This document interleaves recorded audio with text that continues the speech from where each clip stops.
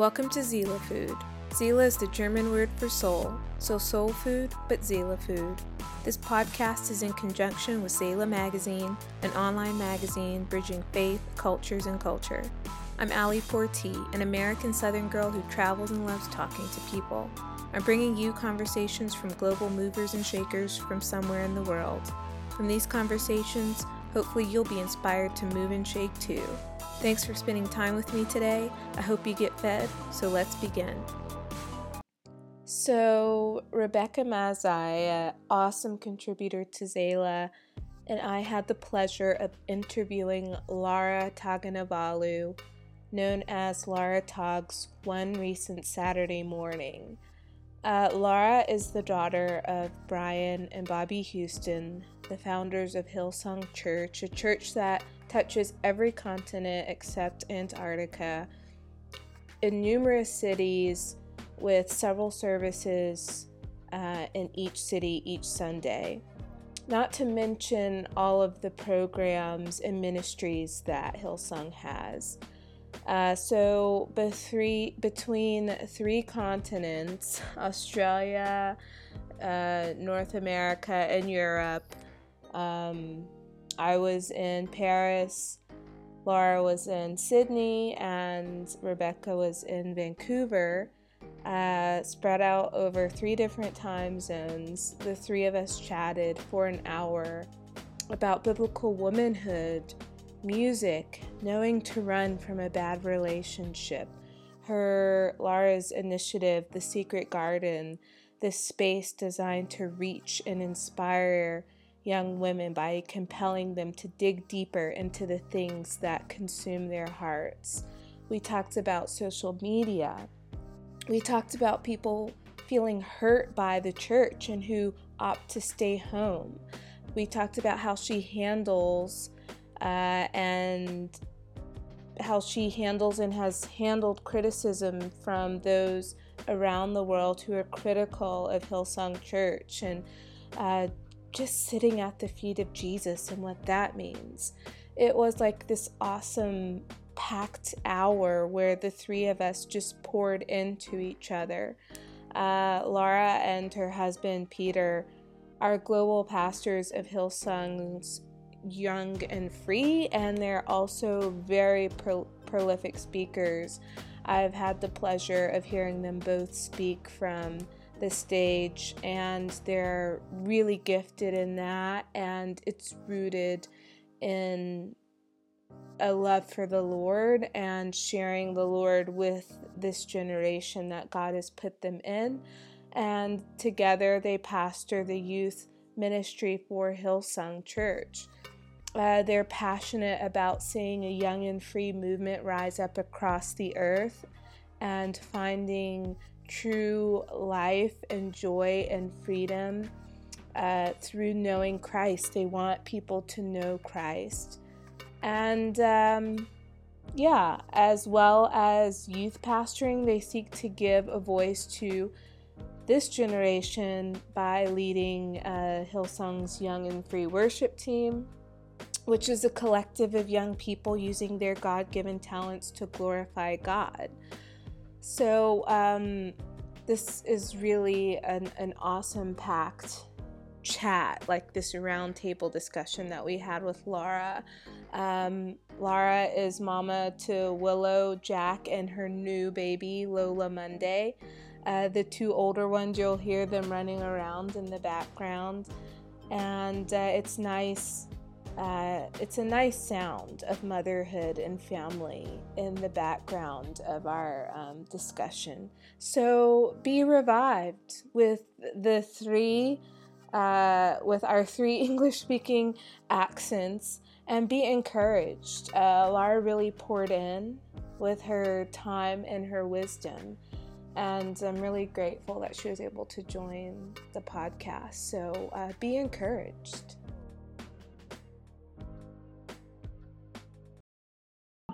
Women have a different set of goals in 2020 than they did, I would say, 100 years ago in 1920.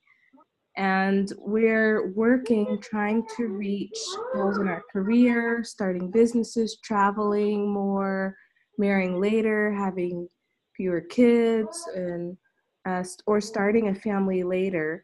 And like your thoughts, how do we as women find balance in career, marriage, children, and friendships? Okay, good question. Well, first of all, I probably am not your typical 2020 girl because I started very young. I met my husband when we were just kids, and we started dating when I was 19, he was 20, and then we got married when I was 21, and he was 22, and then started having kids at 23. So I feel like I got a little bit of I guess a head start on things, but yeah, but for me, I think I've always felt like I just wanted to do it all, and I always have kind of tried to do everything that's within my hand and within my heart to do. And I feel like if you're passionate and you have a sense of purpose about what you do, then you find ways and you get inventive to make things work. and so from the in the beginning, I think, I was trying to like give equal amounts of attention to most things. Now, as I've gotten a little bit older, I've realized that you can't really do that. Like, you're never going to be able to give like, the equal amount of attention to work as you do your family or whatever. But I just find that if I'm present wherever I'm at in the moment, that's how I'm most effective. And so for me, if I'm with my kids, then I'm just going to choose to be there 100%.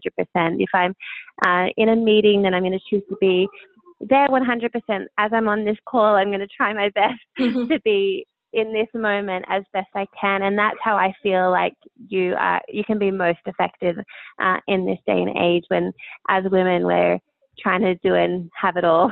Yeah. Yeah, that's really some good advice, to be present wherever you are. Yeah. Yeah, and to give it your all when you are there. I love that. Yeah. I especially love that you said you make it a point to be inventive. Yeah.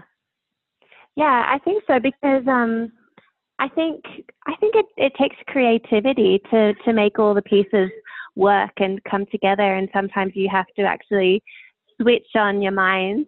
And I think that's what women do so well, actually, is that I think we tend to make things that are quite complicated. I think we tend to make things look simple in a way. Mm-hmm. And I think it's part of how God created us, and I think that's why God created us with so much more like capacity to do things like have children, and yet do things that are worthwhile in our careers or whatever it might be. So I think I think that we're just have been waiting for permission. Really, that's all it is. Yeah, to be able to do that. Yeah. Yeah. It's something how us women feel we have to get permission first before we can move into a thing. Men don't seem to struggle in the same way. Yeah, it's true. Yeah, but the times, they are definitely changing, and I just see strong women rising up. And for me, that was never even it wasn't really a foreign concept for me personally, because I've grown up in an environment where women have been so empowered, and there's always been women who have held key leadership positions, and Right. While having family and while having children and raising kids up, and just I've had so many role models in that sense that for me it didn't feel like this like crazy thing. I guess I've never felt that sense of oppression as a woman. I feel the challenges now as I grow older and I have more responsibility.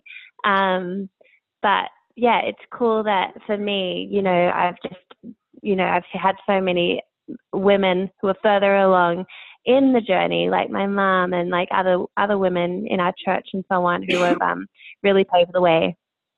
I can, like your mom having her children and then building up Hillsong, that must have been like a sight to see. And then that's all you know. And you just went out there and did that for your own life. Yeah, I think it's pretty amazing. I think it's a mix when I look at women in the church today. Either some are still doing the career thing and just blazing through, excuse me, or some will kind of step back from career and all the things that they were doing before they got a family or got married. So I guess it depends on the woman, but I think it's Totally. to do it.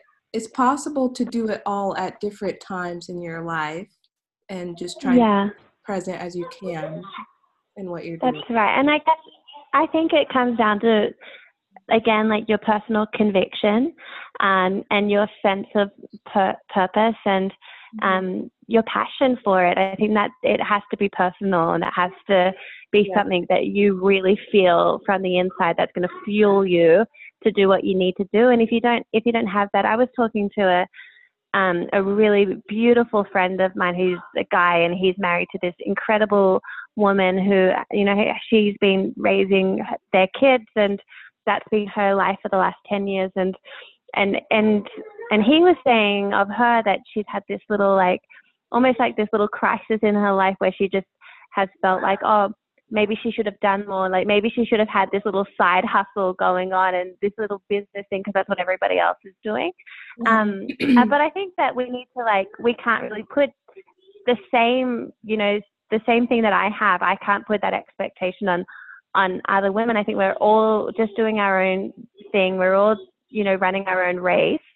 And I think if you keep your eyes in your lane and don't, cheer each other on in one another's lane, but we don't have to be running the same race. It looks differently for everybody.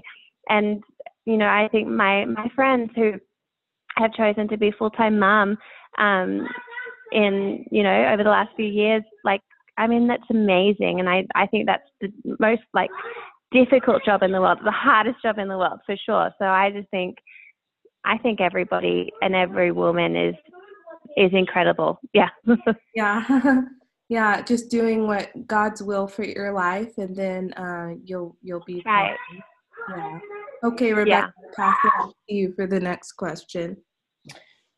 Thanks, Allie. So, Laura, I recently read about the vision in which Hillsong was birthed. And I read that Hillsong was uniquely birthed through a concept that music should be the collective that joins people of all demographics together. And I thought, what a powerful vision. And from someone who's been impacted by worship, and I've been involved in worship ministry, I was really taken by the fact that music is the common language that speaks to every heart. And to see how it unfolded uniquely for Hillsong, whereby God has literally exposed the sound waves of different styles of music to the nations, is even more powerful. So can you explain to us how you continued that vision and implemented it to the young and free generation that you and your husband pioneered? Yeah. Well, that's it. I mean, music is so powerful, and I think, our church has been around now, Hillsong Church, for the last probably 35 years or plus. And right from the outset, music and praise and worship has been such a huge part of the vision and the mandate upon our church. And it's really it's like an anointing. It's a mantle that's upon our house to create praise and worship that would, bless the body of Christ. And it's by the grace of God for sure. And so for my husband and I, when we became youth pastors about close to a decade ago now, wow. I know, I'm getting old. No, you're But like wine. you know, You're getting finer with time. That's what my mom said. amen. Yeah. Amen. No, when we started out as youth pastors, we really sensed like God was stirring something within us, that He wanted to do something new amongst our youth and amongst our young people, and that He wanted to give, our their own sense of identity. Yeah. As you guys probably know, like a huge part of our church and our music, our praise and worship has been Hillsong United, which was birthed out of our youth ministry, and for a long time that was the identity of our youth. But at the time that we took over, really those guys had evolved past our youth. They weren't, necessarily attending youth on our Friday nights when we hold our programs, and they were traveling the world and just making waves across the earth. It's so incredible what's taken place with Hillsong United. And so we really sensed like God was saying, I'm doing something new. It's not what's been done before. It's not going to look like what's been done before. It's not going to sound like what's been done before. And to us, it's a little bit of a no-brainer. Like, we know, like, God has placed this mantle upon our church, and it's not an anointing that's just with one person. It's upon the house. It's upon the church. And so, we knew music is such a big part of it. And so, so the first thing was, okay, we're going to give this thing, our youth, a name. And at the time, Young and Free was just like a theme that we had over our year. But it just kind of became like the name of our youth ministry. And then we put the call out for, our regular young people who were just serving at our youth programs. And, at the time we didn't really realize just how special the gifting and the talent that was upon them. But God just totally breathed His Spirit upon it. And it's amazing that, when God is on it and when He breathes on something, the right people rise up. And we've just found that, God has surrounded us with these incredible young people who not only are extremely gifted and talented, but they really love Jesus and they live to serve Him and serve young people. And so it's been probably a 6-7 year journey now of Young and Free, kind of, to be honest, filling a bit of a gap. Because, when I looked out there a few years ago, I realized there wasn't actually much to offer young people within the church, which is really surprising, but there was a gap there. And so I was even saying to our team yesterday, like, we can't underestimate the responsibility that we have and the platform that we have to be a voice for young people within the body of Christ upon the earth right now. It's a huge, huge honor, and it's really like this, it's almost like it's like a burden, but what I feel like is like the burden is light. It's like this thing that God's just kind of like, His Spirit's breathing upon it, and we can't explain what's happening, but it's really exciting, and we love that we're a part of it. That is so amazing. And it's so encouraging to hear. Really, just the response is, it's great, because it's that one step of obedience. It was that heaviness within your spirit that you had, but then the obedience is what you carried out. And this is essentially what was birthed with, steps of faith. And to see how it's just been expanded because God's hand was in it is beautiful. Yeah, no, you're right. And for us, we know these young people, we know like that they're just these regular kids who have grown up in the suburbs of Sydney, Australia. Mm-hmm. And the fact that they can put pen to paper and out of their spirit, write these songs that are now, resonating across the earth, and that seem like, are, that young people seem to be really receptive of it is just it's mind blowing to us. Like it can only be God, you know? Yeah, agreed. That's awesome. I would say the youth can be often one of the most forgotten groups in the world, or in a church, in a group, and we forget that they have needs and they need ministry too, but they also have so much to give. And I spent 6 months in London in 2017, and I was going to Hillsong London, and I was amazed what Dan Blythe and Charlie Blythe have built up. I've never seen a youth program like that. Although I went to the largest church, I grew up in the largest church in South Carolina, and there was a sizable youth department, but I was amazed at how they really get in there. And all that's coming from the leadership of Kathy Clark and Gary. And then that's coming from your parents and their leadership. Right. And I've been living the last year and a half in Beirut, Lebanon, working with Syrian refugees and going out into the camps, and with like a Christian organization, Horizons International.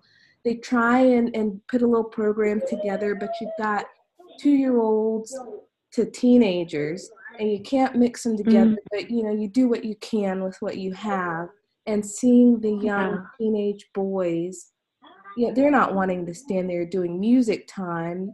And then Syrian refugees just have a host of problems. Anyways, they've never sat in a classroom. There's discipline area issues, and I'm trying to talk to them, and language barriers.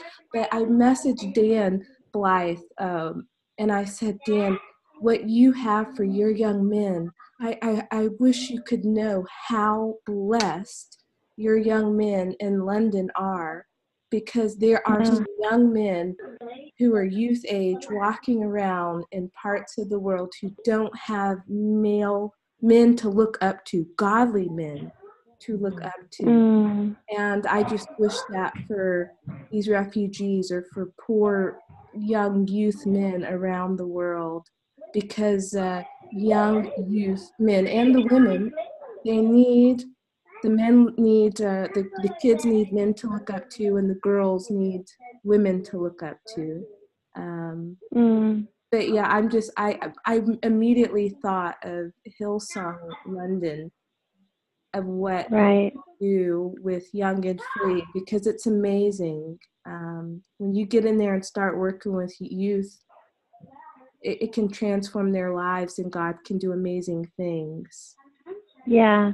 And I think, at the end of the day, I've realized that every living soul really wants the same thing. They want to have value placed upon them. They want to be encouraged. They want a sense of belonging. They want to feel safe and like they are a part of something greater than themselves. And so no matter where you are, whether you're in Sydney or in the USA or in Europe or, in Syria, my goodness, like I feel like really at the end of the day, like like your secret weapon is the fact that you can like speak life into people and speak encouragement into people, and they're always going to respond to that. Yeah, that's true when they have the right leadership. But that's amazing. Okay, so jumping back about to like godly women, a question I've got, and I've struggled with this myself. Any thoughts for the godly woman who thinks she's more effective being single, thinking that a husband or children can hold her back? I feel like women, whatever path they choose or that they find themselves in, I think you can be effective wherever you are, and so in terms of like whether they're choosing that because they think that they're going to be more effective there, then I think that's really a woman's own choice, and there's no judgment from me in that. I think it just, like I said, I think it just comes down to your personal conviction and wherever you find yourself. And I always feel like when I'm talking to single girls, and I want to encourage them, like, just don't wait until you feel like, you find, the man that you're supposed to marry and you start a family and that's when life begins.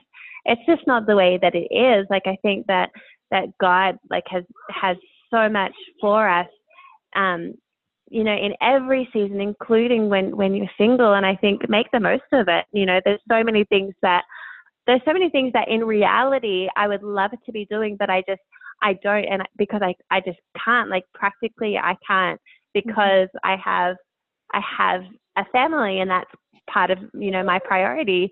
And I'm not complaining about it. It's just the reality. Right now we have our Young and Free team who are traveling and they're on the road and they're doing amazing things, and I'm not with them. I'm at home because I'm choosing to be with my family. Whereas if I didn't have my family, that's where I would be. And right. I try not to think that way, but I just think, like, if you're in that season of being single, then make the most of it. There's this lyric in one of our songs that my brother wrote, actually, and it says, "While I'm waiting, I'm not waiting." Oh, and I just love that, because I think, maybe you see yourself with a husband and with kids and with a family in the future, or, whether it's your career that you haven't really, found yourself in yet, but it's in the future. Like, while you're waiting for that, just choose, I'm not actually going to wait. I'm going to make the most of where I'm at right now.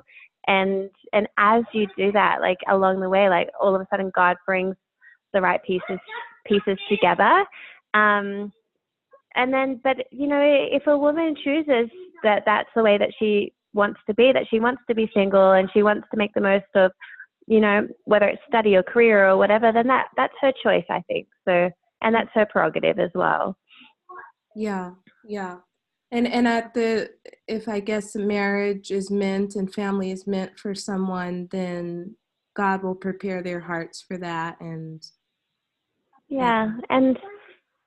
I think there's enough women who are kicking goals, who have families and have strong marriages and so on, for us, for others to look towards and go, oh, it is possible, so yeah. Gotcha. Wonderful. Okay, Rebecca, on to you. Well, my question has to do with social media. And so social media is a challenge for women, but for all people, really, because it breeds comparison and jealousy and unhappiness. So any advice on how we should be thinking of social media to be used as a tool instead of being subjugated by it? Because I really think that this has become a very dominant issue in society. I mean, you only have to look at the stats and have a conversation with your friends and your family to realize that it has a huge impact on mental health, on your soul, on even just, we talked before about being present with the ones that you love. Like it's just a competing factor for so many people and in so many various ways. I think that when it comes to social media, it's not the enemy, because it's part of the world that we live in. And so I think, as soon as we try and kick back or fight against it, we're becoming irrelevant, because it is what it is. It's part of our culture. And so I feel like we can't treat it as the enemy. We have to just learn how to use it with wisdom. And so, I think the biggest thing is just, being aware.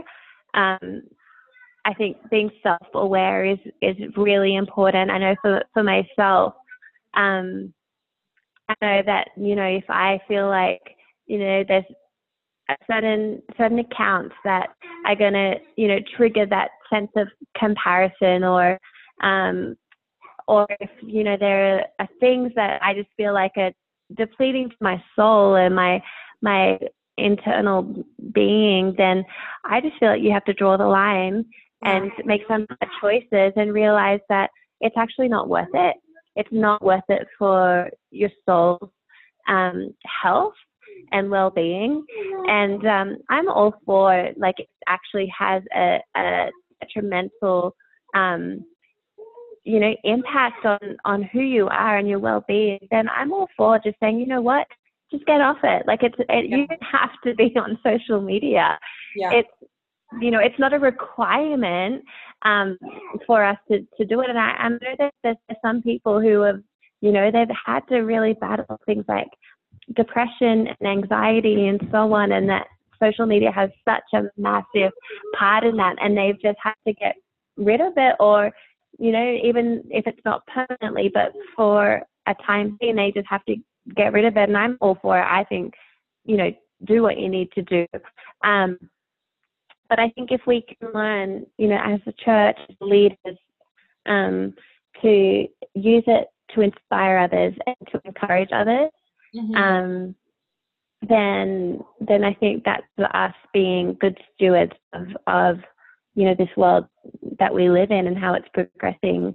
Even with our kids, my daughter is 9, and she's just started to show interest in Instagram and TikTok and so on, and she doesn't really have accounts yet, but I'm thinking now, I'm in a position where I'm thinking, hey, how am I going to raise my daughter in this world that we're living in, and how am I going to resource her with the type of wisdom that she will need to navigate a social media world. And I think that's the things that we need to think through, especially for the next generation. And I love that, like, for us in Australia, I think it's the same in Canada, that they've taken away the amount of likes, so you can't see how many likes a photo gets on Instagram. Yeah. And for me, that's really encouraging that that Instagram would do that, because I remember when I was in high school, thinking, like, do people like me, like, without there being like an actual, metric system that's actually like literally saying, this is how many people like you, this is how many people follow you. You know what I mean? Like, that was, it's crazy. And then to think of the pettiness behind that too. It's just like, really? Totally. How petty are we becoming? Yeah, totally. So for me, I'm encouraged that, like, at least, the creators and people who are running these huge, networks are at least, putting some things that are hopefully going to help our kids in the future. Yeah. And I'm even an advocate for,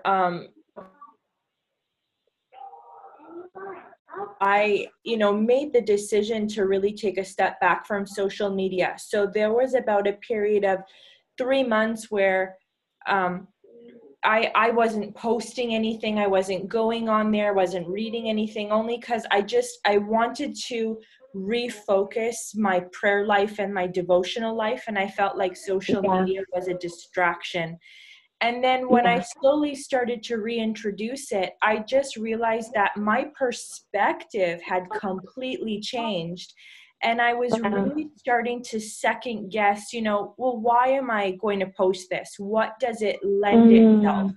And what kind of messaging is it going to lend? And so now my whole thought process is, if it's not going to edify, if it's not going to encourage, and if it's going to, perhaps bring someone low in spirit, then forget it. I'm not even going to bother posting it. So it's just those kinds of thoughts that I'm just really trying to be super intentional about what I post. That's great. Yeah, it's great. Yeah. And that's what I want to try and implement with young girls, especially because I feel like there's like this threat against comparison constantly with them. Yeah, totally. And as a youth pastor, I'm like around teenage girls and young adults a lot. Sorry, my kids are in the background. I don't know what they're doing. But one thing I've realized is that they tend to not be as consumed or concerned by social media than I am. And I think, I read about this. I think it's because they are what are called digital natives. So they have been born into this world where they don't know anything different. Like, this is just the world that they live in. It's their normal. Whereas for us, like, it's because it's been introduced and we remember what life was like before it. We find ourselves more, you know, like, just more conscious, I guess, of it. And so, but I just find, like, with these young girls, like, they don't post very much. You know, they're on it, but they're not, like, consumed by it, which is really encouraging. I think so. I think, you know, if we can keep on just, you know, pointing people towards Jesus and you know, encouraging things, like, I just have been thinking, you know, in line with what you were saying before about the power of just quiet time. You know, I remember being a young person and having youth leaders in my life who just said, "Oh, how are your quiet times going?" And that was a question that I would get asked on a regular basis, and it would encourage me to have that time where I would shut off from everything else so that I could hear the voice of God, and I could read the Word, and I could be in prayer and so on. And I've just been, like, reminded, like, that's something that I need to encourage in this next generation is, like, actually, are you shutting off from the noise? Like, how is your quiet time? Like, let's not underestimate the power of peace and quiet, and how God speaks to us in those moments. Yeah, absolutely. Yeah, I totally agree. Being a fashion journalist, and a whole week of fashion shows are getting ready to start up, and it can be exciting that you're at the Valentino or Dior show, and then you've got this 18-year-old or 16-year-old influencer in front of you, and the cameras are ticking off. And I think for the influencer that's, whether they're 18 or closer to my age in their 30s, especially closer to my age, like what you were saying before, it can mess with your head that you're in this rat race and how many likes did I get? And it can really just affect you. And it's very important not to get caught up into that, because that's the worldliness of it. And it's a hard thing to do, but then we have to get to the quiet time to quiet our minds when we start comparing. And if your job is in that entertainment industry, you have to have a lot of quiet times. And you know what? I genuinely don't know many girls who are in that industry, especially influencers on social media, who are like, who don't struggle with those things. You know, it's such a interesting world to be a part of, because, you know, according to their pictures, they're getting, you know, they're in all the great places, and they're getting the best of the best, and they've got, you know, the best labels that they're wearing and they're endorsing and all these things, all these perks and so on. But, you know, I think it's exhausting for them. And it just goes to show that really all the temporary things just don't do it. They definitely don't. They definitely don't. Okay, quickly moving on. I've recently had conversations with Christians from Lebanon to African nations and in the West that people are feeling the church is starting to feel more like a business and not really there to help people in their burdens, and that they don't feel the church is looking like the church in Acts, and that it's not like a family. And some are starting to stay home, which I find quite sad, and they're staying away from church community. Any advice on how to tackle this issue where you're chatting with your friends and they've started staying home from church because they feel this way? Yeah, I mean, we obviously are a part of a really large charismatic church, and one thing that my dad has always said right from the beginning when we started to grow numerically, he said, well, if we're becoming a big church, we need to work out how to make a big church feel small. And, you know, because he refused to not feel like family. He's like, I do not want to pastor a crowd. I want to pastor a family. And I think that's what it comes down to with church, is that we need to work out how to build that sense of community so that anybody who walks through the door has a sense of welcome, who feels like they're seen, like value has been placed upon their life. And that we're not just speaking to their Sunday, but we're speaking to their Monday, that we're aware of, you know, like not just in this bubble of church life, but we realize that, you know, the world, there's this huge world that exists beyond the four walls of our church and our church buildings. And so we need to speak into the people of our church who are out infiltrating the earth, who are in all the different spheres. And so I think it's really important just to stay aware of what's going on in the world, what's happening in business and in finance and in sports and entertainment and all these different spheres, so that everybody, no matter where they're at, feels that sense of value. And we could speak biblical truth into the times that we're living in. You know, and I think young people and millennials, I just have this sneaking suspicion that, you know, that people are going to come around full circle, and they're going to realize that we can try and be innovative with how we do church and how we build communities and stuff. But I think at the end of the day, that face-to-face connection, nothing beats it. You know, the sense of like interaction and touch, you know, like even just being able to give someone a hug is so powerful. To look in somebody's eyes and ask them, like, how are you doing? Are you okay? How was your week? You know, people crave that. And to worship together, there's nothing like being in the room and being amongst one another. And so, you know, I think for us, we just feel this real sense of like being faithful to what God has placed in our hearts, in how to build church. And I feel like around the world, like you just have to be faithful to how you feel God is leading you, but to remember that people just really want to belong. They want to belong to things and to families and friendships and community. And so Yeah, I totally agree. Okay, Rebecca. Well, my question actually has to do with dating.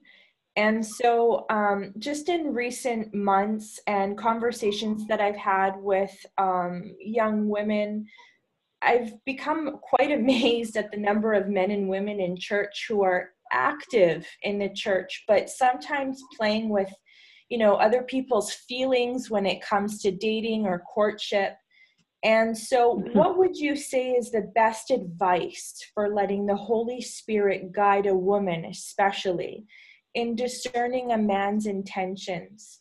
You know, what should women be looking for in a godly partner, and really identifying some of the things that should be prompting them away from a relationship rather than to pursue one? And so, for example, how did you know your husband Peter was the right man for you when you met him?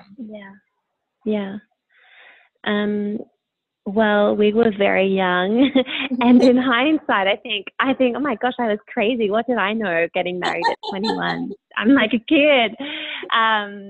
But I'm actually so grateful, because he's a really good man. And for me, I just, you know, as a young girl, I obviously, you know, I was attracted to guys growing up, and some of them were okay, and some of them were just not great humans. and they were all, you know, active in church life. And I realized as a young girl that just because someone may call themselves a Christian or identify as a Christian, it doesn't mean that they are a man or a woman of God. Right. And so for me, what really drew me to my husband Pete was that he was just a really godly man, that he was really active in church life, that he involved himself. He was serving in our church. He wasn't, dating a whole lot of girls. In fact, I'd never seen him with another girl before. And he was just a really consistent guy who was always there. He was just always there. And so he wasn't disappearing. He wasn't, I feel like something that is common that I hear in kind of the courtship kind of relationships now is that they'll be there and then they'll disappear for a while and then they'll come back when it seems convenient to them. Whereas I feel like, a trait of a really good guy and a good godly guy is that they're just consistent and they're not playing with your heart or your head and your emotions. And so I also think that that any kind of relationship should be in the light and not in the dark. And I think that another thing that I kind of have observed in relationships is that a lot of people want to kind of date in secret. Yeah. And I just don't think it's healthy. And that's why I think as the church and belonging to healthy community, I feel like we can't put too much pressure on people when they're dating. Because when you do that, or you make fun of them in public, or you kind of go, oh, what's this? Like, what's this going on with this person? It kind of encourages them to do things in secret as opposed to keep it in the light. Because when anything that's in the dark, that's where, things go down. Yeah. That's where, sin abounds. That's where the enemy, if he's going to have his way, he's going to have his way in the dark, in secret. And so I just encourage people, you know what, there's no pressure in your dating. It doesn't need to work out. It doesn't mean that you need to marry one another, but keep it in the light. Like make sure the right people know about it, and that you're not doing things by yourselves in the secret, because it's actually so toxic. And I've seen great people who have ended up in a really unhealthy relationship because they didn't do their relationship in the light, and so that's a huge piece of advice for me. And I think if you're in a relationship where the guy doesn't want to tell people, that's a huge red flag, and a huge red flag. If he wants to keep it secret, then I'm like, run, because it's that doesn't seem healthy to me. And I think, I think if you know your worth and your value as a woman, you know what you're worth, and you won't give people discounts. And so that's, I say for all girls, like, dig deep into God, like, know who you are as a daughter of God. Yes. Because if you can find your identity there, your sense of value and worth from being a daughter of God, or a daughter of the King, then you'll know when you're not being treated as you should be. Yeah, I think that's the key thing. You have to know who you are in Jesus before you start dating people, because then you're going to be going in and out of relationships and you're wondering why it's not working.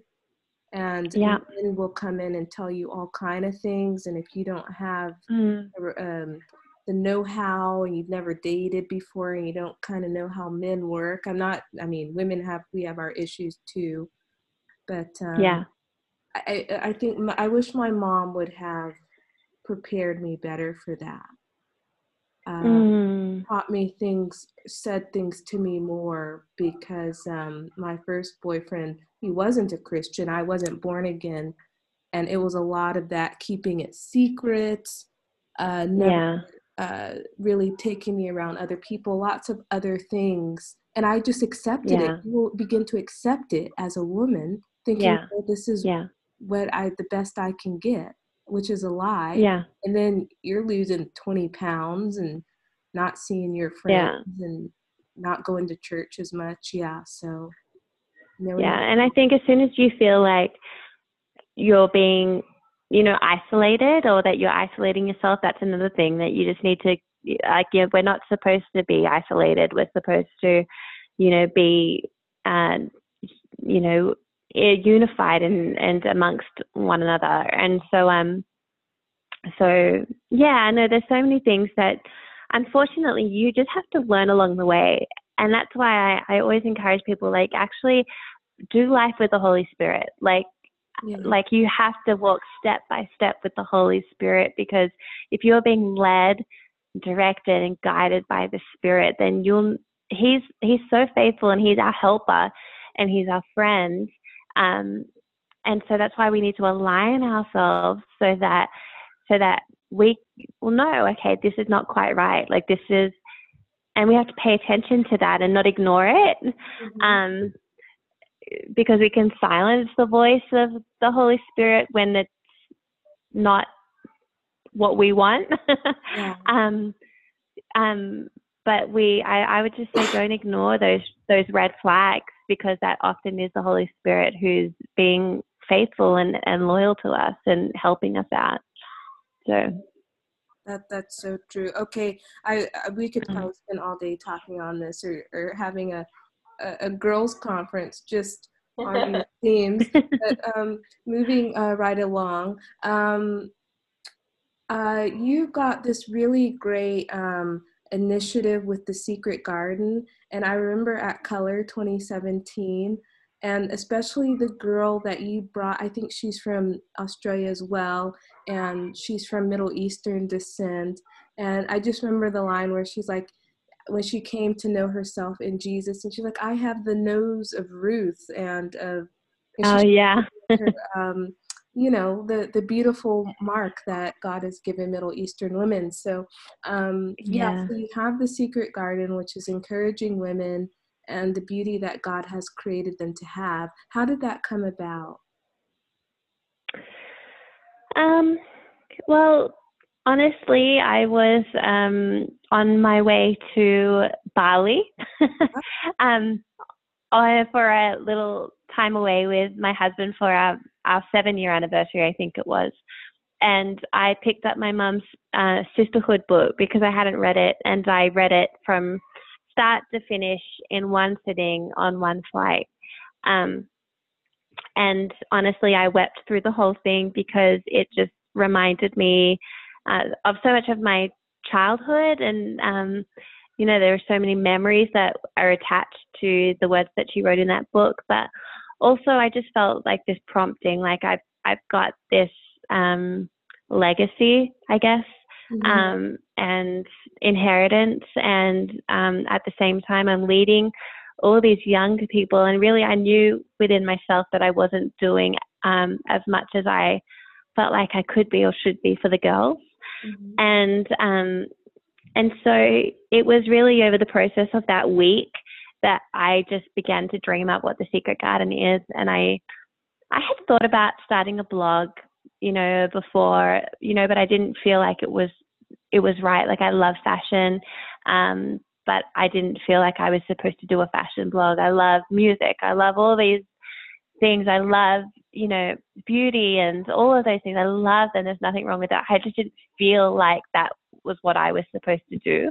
And then, as I was thinking about what the Secret Garden could be, I really felt like I wanted to put an emphasis on the things of our heart, and not just what's external, but what's internal, and that it always begins from the inside out. We have to tend to what's within, and we can put so much focus and priority on how our hair looks, and that we've got the best skincare regime, and that we are, have got the best clothes and all those sorts of things, all the things that I love. I truly love it. But it does not matter if you're not tending to what's within. And at the end of the day, when nobody else is looking, you know, when you've posted all that you can to Instagram, and you are just left alone, and it's just you. Hello, are you there? Yeah, I'm here. Oh, sorry.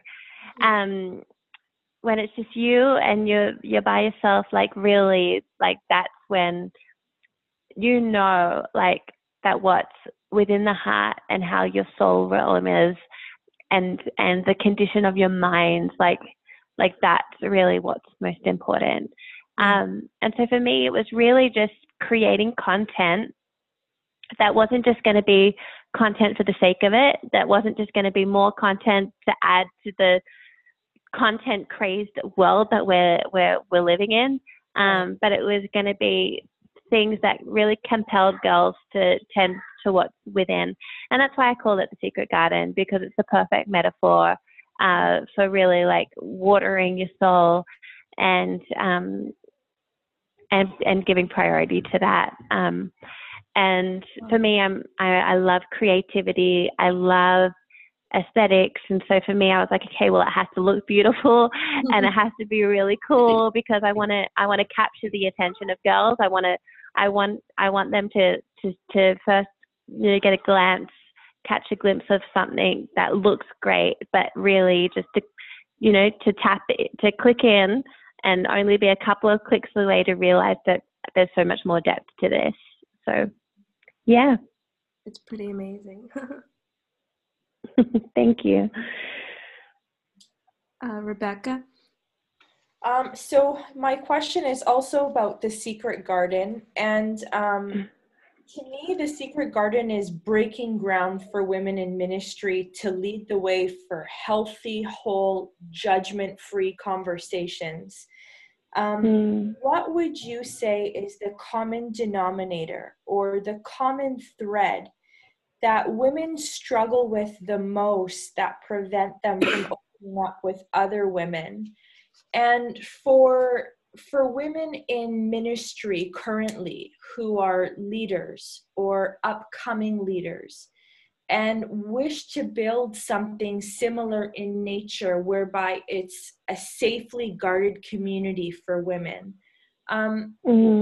what principles or tools would you recommend for them firstly to build it on solid, whole foundation? Yeah. Well, I think, you know, there were some key words that you used there. I think creating a safe place for women to be vulnerable. I think vulnerability is something that it's beautiful, and it's very tender, and it creates a way for other women to feel like they are understood and that they're not alone. And so when you create a safe place where women can come and they can actually, you know, let their guard down and speak into some of the things that have been challenges for them, then it's really powerful. And especially if for me, you know, I've always been really intentional to make sure that it comes from a place of, even if we're still going through it, we haven't won the battle yet, but we are still overcoming and overcomers. So it's not this like, you know, we're all broken people. Yes, we are all broken people, but also we're overcomers. And so that's been really important. But in terms of like common themes, I think sense of like just that kind of like sense of value and esteem and image has been it's been really common, and being I guess encouraged and accepted by others. You know, it's all those things that we can all identify with, no matter what. And so you mentioned Hoover before, and you know, she's from Afghanistan and came to Australia when she was barely a teenager and, didn't know English, and she looked different to the other girls. And so for her, she felt she was bullied, and it's the same thing for, the Australian girl who is so beautiful, but she didn't believe it, she didn't know it, and struggled with eating disorders. It's like, there's just this kind of common theme of like just, I guess, understanding your value and your worth. And for me, that's the sisterhood message that, I've grown up in, and that my mum, has been really, really faithful to that God whisper where it says, tell them that, heaven believes in them. Because I think really girls everywhere, they want to be believed in. Yeah. For sure. Wow. It's amazing that God put that on your heart, and then you made it into something, and it's obedience. And then that whole arena in London was blessed by it. And then I still remember that line.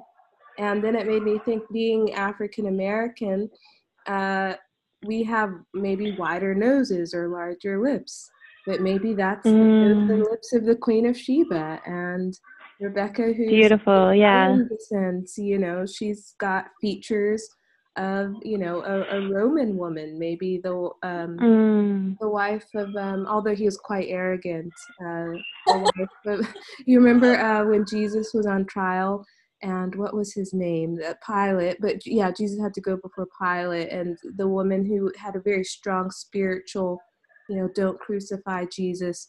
But she's a Roman woman, and maybe Rebecca has the features of her. And we have to learn, and that goes back to knowing your identity in Jesus. And come on, that's it. The Chinese Asian women changing their eye shapes, I'm like, no, that's God is giving you that beautiful feature. And Arab women in the Middle East, you just see them walking around with the white strip over their nose because they want everyone to see they had the rhinoplasty. So Wow. Okay, so the last two quick questions, and I really want to get this one in. Do you know Julie Galanti at Hillsong London? She's really an awesome. Of course. I remember she said in a Bible study one time that the soil that Hillsong is planted in is healthy. It is good. And I do believe that in my heart. And I've ran across so many people who can be critical of Hillsong, but I think that people don't understand the anointing that God has graced the church and the Houston family.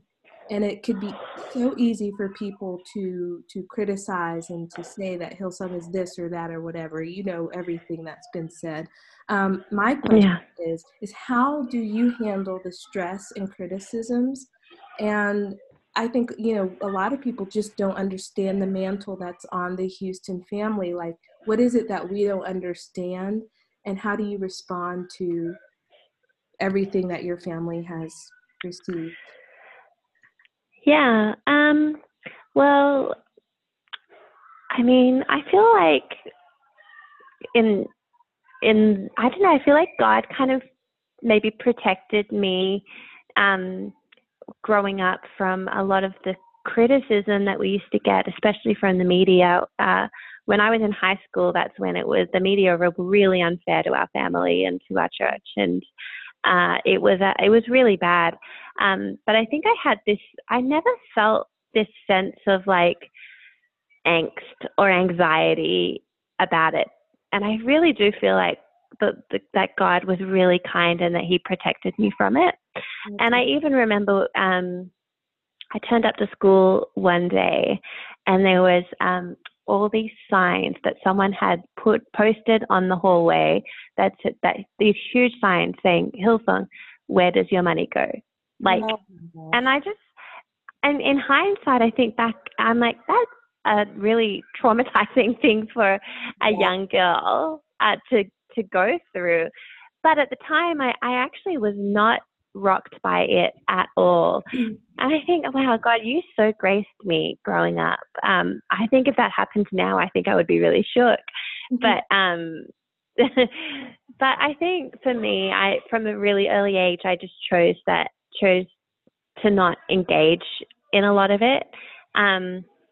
If there were things, if there were articles written about church, about our family, I wouldn't read them. If there were forums, I would stay away online because they are just pure evil. I think, if arguments broke out or debates broke out at school, I would, just spend the minimal amount before graciously excusing myself because I wasn't really looking for attention. I wasn't really interested in it. And for me, I feel like for our family, we just get on doing what we feel like God has called us to do. And I think that's part of perhaps why we've been able to sustain and to move forward is because we're not going to let the voices of some, and the opinions and the misunderstandings of others get underneath our skin. We're just going to get on with what God's called us to do. And when you have that strong sense of vision, the strong sense of purpose, and like God has He's called us to be part of the solution on the earth right now, to build the church, then you don't really have time to be bothered by the voices of others.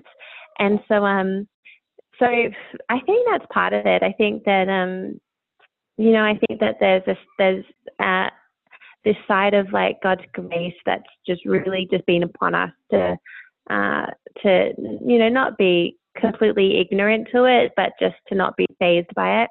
And then there's this other side of us we're just so driven by what God's called us to do that we just keep on pressing on. And for the most part, for every negative voice that there is out there, for every person who criticizes or has some sort of opinion, there are so many more people who truly are just kind people. They may not even attend our church. They may not even be followers of Jesus, but they see that, we're good people and that the people of our church are good people. They're everyday people who are just doing life the best that they can and trying to serve God. And they can appreciate and respect that. And we feel that, on the streets and in restaurants or so on, we meet people every day. And, my dad says that often he'll get people who say to them, I don't believe in what you believe, but I really like what you say. And I just think that's cool, that they can even be encouraged by his sermons and so on, even if they're not fully aligned with Jesus at this point. So, shining a light and planting a seed and changing this idea of what Christians are supposed to be. Yeah, that's it. That's awesome. Okay, so this is the last question. It's a fun question, a quick question. And my mom said, if you get the chance to ask her, I'd love to know, besides your mom, what woman from the Bible would you choose to be your mentor and why? Oh, wow. That's a really good question. I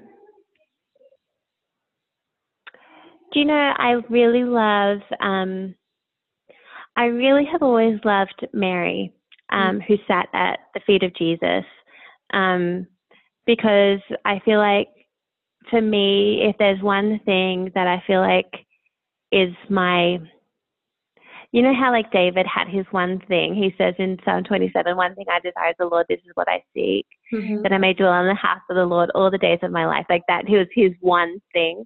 I've often asked myself, okay, what's my one thing? And I feel like my one thing is to abide in Jesus, is just to stay in his presence. And what I love about Mary is that she chose to sit at the feet of Jesus.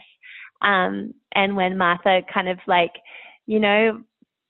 was caused a little bit of a what about me? Here I am in the kitchen, preparing for you and doing things for you. Jesus said, well, Mary has chosen what is better, and that is to just sit at my feet. And so I think that's what I want my life to be, is just for my posture to be sitting at the feet of Jesus, and to be just being in his presence, not just doing things for him and getting busy doing things for him, but actually just being a daughter of the King and being in his presence. Yeah, I love that. That's awesome. it really is a good reminder for us all. Yeah, just to sit and take in. Yeah, that's it. It is. Amen. Oh, Lara, thank you so very much for your time. Oh, thank you for having me. Of course. Yeah, it's trusting. a privilege. Okay, well, thank you so much.